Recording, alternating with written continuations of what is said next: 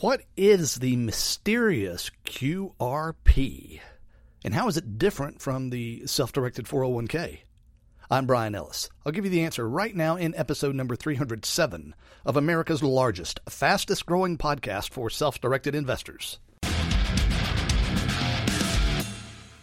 Hello, self-directed investor nation all across the fruited plain. Welcome to the show of record for savvy self-directed investors like you, where in each episode I help you to find, understand, and profit from exceptional alternative investment opportunities and strategies.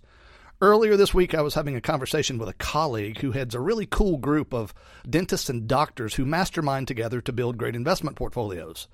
He told me that several of his members reached out to him recently because they had heard about something called a QRP that was clearly superior to a self-directed IRA and maybe even better than the self-directed 401k as well.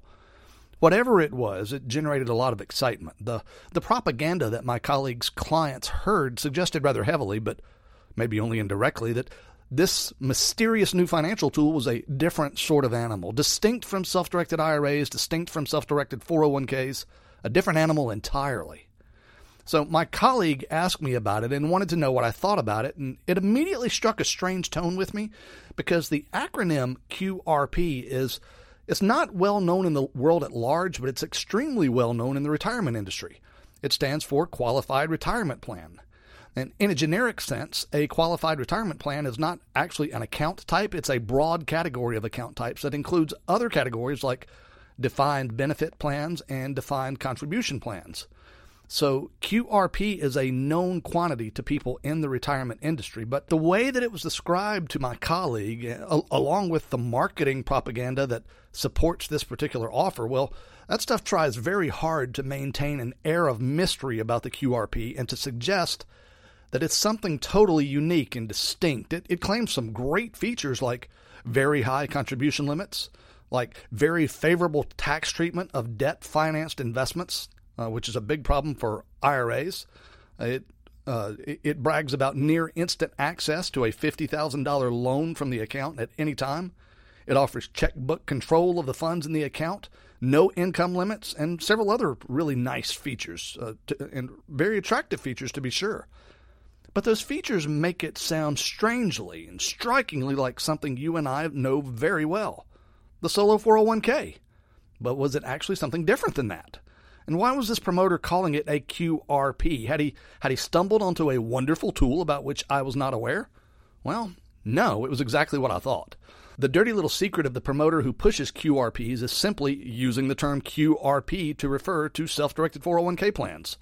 That's kind of misleading because 401ks are only one of a large number of types of qualified retirement plans, but hey, whatever, you know?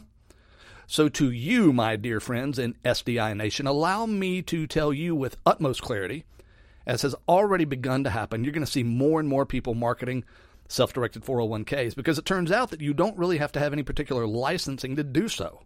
And some of them are going to be creative in their marketing and will call their products by a different name like QRP.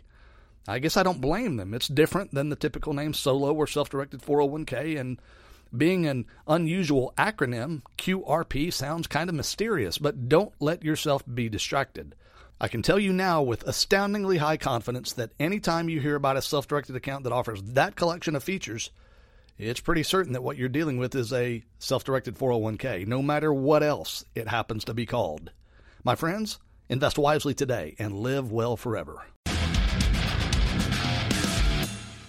Self-Directed Investor Talk is a production of the Self-Directed Investor Society. This content is not intended to be advisory in nature and is not offered with the intention of providing legal, tax, or other licensed professional guidance to any listener. Be sure to see your own licensed advisors for that type of advice.